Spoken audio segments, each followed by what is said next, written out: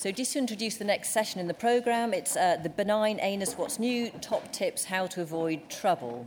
I'm Ailsa, Hart, consultant gastroenterologist here at St Mark's, and it gives me great pleasure to be co-chairing this with Phil Tozer, who's just on the right here. Despite his incredible youthful looks, Phil is actually, he's got a wealth of experience already in managing perianal fistulas and indeed in research in this field. So how we're going to divide this session up, we're going to talk about the medical management of perianal Crohn's disease, and we're very honoured once again to have Siew Ng, our visiting professor, to do this. Mr. Tozer will then talk about the surgical management of perianal Crohn's. We'll then have some cases to really drill down on Crohn's patients. We'll then change tack slightly and go to benign anal fistulas without Crohn's, which Phil will talk about, and then Carolynne Vaizey will talk about rectovaginal fistulae, and then some more cases at the end. So, Phil, if you'd like to introduce the panel, just that you know as the audience who you can ask your questions to. Yeah, we've got a multidisciplinary team, which is, of course, exactly how Crohn's and non-Crohn's anal fistulae are managed. We've got Phil Lung at the end, who is one of our excellent GI radiologists, with whom we do an awful lot of the fistula work. Carolynne Vaizey, who you're going to hear from in a moment, who has a lot of areas of real expertise, but one of them is rectovaginal fistula. Sue Clark, who just knows everything about everything. Asha Senapati, who we've just heard from, and she humbly suggests that talks about pilonidal disease, but actually she's got a very big and experienced practice in perianal fistula as well.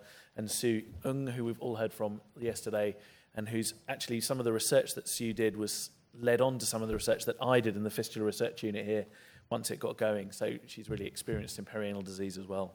Thanks, Phil. So we want to make it really interactive again, so get your questions ready. We're very keen to get questions from the audience. So a great pleasure to welcome Siew Ng now. Thanks very much, Sue. Thanks, Ailsa. So as I said yesterday, actually in Hong Kong, 40% of our young men with Crohn's disease presents with perianal fistula, and majority have just isolated complex fistula. So it's a real sort of problem. So what I'll do is go through in terms of what do we think our target really is when we treat this condition. And we now know that the treat-to-target concept really has applied to Crohn's disease. And I think for us, we really need to think about what is it we're trying to achieve there. I think for perianal Crohn's disease, really, we want to control sepsis, but it may not necessarily be just to relieve symptoms. We want to preserve sphincter function, but importantly, we move into an era now where we really want to induce and I think maintain fistula closure as much as we can. So this, in fact, is work from Ailsa and Phil and others. I think this is very important work looking at how we can develop a core outcome set for fistulizing perianal Crohn's disease. This was never around before for years. We have no idea what our targets are. And you now know it's all related to patient and also to clinicians. So both are just as important. So quality of life, incontinence, a combined score, and of course, recurrence of the condition, surgery, and fecal diversion. So these are endpoints that we need to explore in the future. The first lesson is that for Crohn's fistula, perianal disease, steroids and 5-ASA has no role at all, unless you're using it to treat concurrent luminal Crohn's disease. So this is important. With someone with isolated perianal Crohn's disease, there's no role for these drugs. If someone has proctitis, which is rectal inflammation, I think we now know that these are poor prognostic features. If someone has severe rectal inflammation, you need to treat it very aggressively. And I think we have very strong recommendation and high-quality evidence from the guidelines to show that we need to assess that with EUA or even a flexible sigmoidoscopy and treat it appropriately. Now, we have used antibiotics for many years. In fact, if you look at all the clinical studies from here, majority, the earlier works are open label, some are RCTs, and are quite small numbers. From some of these, we now know that they can reduce discharge, they improve the symptoms, but most patients actually relapse when you stop the treatment. And of course, for example, for metronidazole, we know that they have long-term side effects, so for short-term treatment, they may be beneficial. Are there any RCTs? This is one from almost 10 years ago now, a small RCT comparing antibiotics versus placebo for perianal Crohn's disease. And you could see, actually, that numerically, when you give antibiotics, ciprofloxacin or metronidazole, the numbers that actually have remission or fistulas of improvement is higher, but there's no significant difference. For those who had combination of cipro and metronidazole, they had better response. If you think about the immunomodulators, in fact, most studies have looked at them as secondary endpoints. In the meta-analysis, actually, they lead to improvement in only about 50% of these subjects, but no real fistula closure. And this is the same for other immunomodulator, such as tacrolimus. So about half of them actually have improvement in the fistula with reduced drainage. But do they close the fistula? I don't think we have any data to show that. Now, for thalidomide, actually at St. Mark's when it was there, we did some studies looking at patients who had actually failed anti-TNF therapy. We now know that this drug, actually about 3/4 in a small cohort, may actually close the fistula. But we also know that thalidomide has long-term side effects like peripheral neuropathy, which may limit the long-term use. But in a small cohort, they may have some benefit. Clearly, what has changed the treatment of primary Crohn's disease are, I think, the biological agents. The first slide currently remains the anti-TNF, and I'll show you a little bit of data on some of the newer agents, such as the anti-integrin and anti-IL-23. Now, if you look at the main guidelines, what they tell us is that anti-TNF should actually be started as first line after abscess has been treated with antibiotics and possible drainage. So clear sepsis and then start the anti-TNF therapy. I mean, this is a strong recommendation. In fact, the first study was many, many years ago. The ACCENT study showed us that if you treat patients with perennial fistulas, actually 55% in the short term at 3 months will actually have fistula closure. If you stop, what happens? 90% relapse. And in the ACCENT-2 study, when they continue the infliximab for these cohorts, at about 1 year, about 1/3 still achieve fistula healing. And importantly, there's reduced hospitalization and also reduced surgical episodes. So it is an effective drug, at least when you continue the drug. What about other anti-TNF? Well, in some of the secondary sort of endpoint analysis, I can say that here's one. In this cohort, when they continue adalimumab for up to 2 years, actually 90% still achieve fistula healing up to 2 years. So these two drugs are now the cornerstone of perianal Crohn's treatment. If you look across all these 3 drugs, what are the rates that you can see? At 1 year, still about approximately 1/3 will still maintain fistula healing, although we don't have any head-to-head comparison. Now, what if someone actually failed infliximab who had perianal Crohn's disease? In a sub-analysis here, they showed that there may be still a small role if you change it to a second anti-TNF. Actually, about 1/4 may actually gain benefit if they failed the first anti-TNF. Should we combine antibiotics with anti-TNF? Will that lead to better response? You can see in this study from the Netherlands, they found that when you combine adalimumab with ciprofloxacin, which is the purple bar, there was actually higher sort of fistula closure and response rate. So in this study, at RCT, they find that when you give an anti-TNF with ciprofloxacin at the beginning of treatment, it was better to just giving an anti-TNF treatment alone for fistula closure. So we found that actually when we look at the St. Mark's cohort several years ago, this is an important endpoint. Anti-TNF actually improved the quality of life with patients with perianal Crohn's disease. For 2 of these anti-TNF, it's the same. Importantly, those who actually achieve fistula healing have better quality of life, which may not be sort of surprising, but nonetheless important. So coming to this combination, I think this is where the future is now. Does combined medical therapy and surgical therapy lead to better outcome? The answer is clearly yes, and we'll hear more later. If you look at this study from Miguel Ruggiero, what they found is that in subjects who had infliximab alone, the blue bar, here the green bar, infliximab and EUA, which is they have EUA and CTOM before they receive anti-TNF, you can see higher fistula response and lower fistula recurrence as well.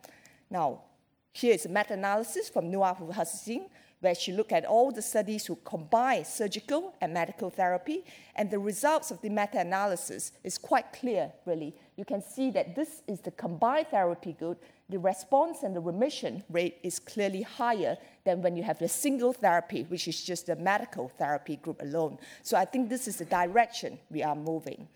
Now, but are there any head-to-head comparison in terms of what we should be doing for this patient? So these are a randomized controlled trial, a multimodal treatment of perianal fistulas. They published their protocol using Ceton versus anti-TNF versus advanced plasty. So we will await this study. In fact, they have 3 arms in this study. For all patients with high perianal Crohn's disease, Ceton, antibiotics, and then they give an immunomodulator. They then randomize patients to have chronic Ceton treatment, anti-TNF, or advanced plasty, and then stop treatment after 1 year, and the other group follow up. So with this study, hopefully it will give us more guidance on how we should manage some of these subjects. Now we know that therapeutic drug monitoring is important in luminal Crohn's disease. There are 2 studies to tell us that if you can achieve a higher infliximab level when you treat patients with perianal Crohn's disease, it may be beneficial. This is one here. And the second one, whereby if you can achieve a therapeutic drug level of more than 10, actually you can have better fistula closure and fistula healing rate. So in some centers, they may actually check the level and aim for a higher level to achieve fistula healing. So what are the outcomes with other non-TNF biologics? Actually, there are 2. So with the vedolizumab study, what this study is an extension from Janindra 2. What they show is actually in the vedolizumab group, there was higher response. But it's important that prior failure of antibiotic therapy, interestingly, was a negative predictor of fistula closure. And in this cohort, the trough level of vedolizumab actually did not affect fistula closure. Now, when you compare this chart, they look at infliximab and vedolizumab for perianal Crohn's disease. What you can see is that patients treated with infliximab were more likely to have fistula closure than vedolizumab. And infliximab had a shorter time to closure. It may not be surprising because we know that vedolizumab takes a little bit longer, more than 3 months to work. So perhaps infliximab, if you want to achieve a quicker response and remission for fistula closure, this might be the drug to use. But here, in patients with active perianal Crohn's disease, about a quarter actually can be successful treated with vedolizumab. And in inactive perianal Crohn's disease, about a third actually would recur. For istiqanimab, this is the study from the French group. It's a multi-center observational study. Essentially, I think the bottom line is that when you actually treat patients with active perianal Crohn's disease with istiqanimab, about 1/3 actually may have a success in terms of fistula closure. But nonetheless, there's still a small proportion that will still need surgical therapy. So importantly, we now know that when you use drugs, we need to monitor for this fistula closure. So several years ago, when we were in St. Mark's with Aaron and David, we actually looked at how we're going to monitor this. And we now know that even when you treat patients with biological drugs, actually the radiological healing is very different for every single patient. This is a patient who you can see before anti-TNF therapy had a transsphincteric fistula with supralevator extension. And despite closure of the external opening after treatment with anti-TNF, you can see 34 weeks after treatment, there's still a high signal tracts of remain. So this patient clearly has not achieved radiological healing.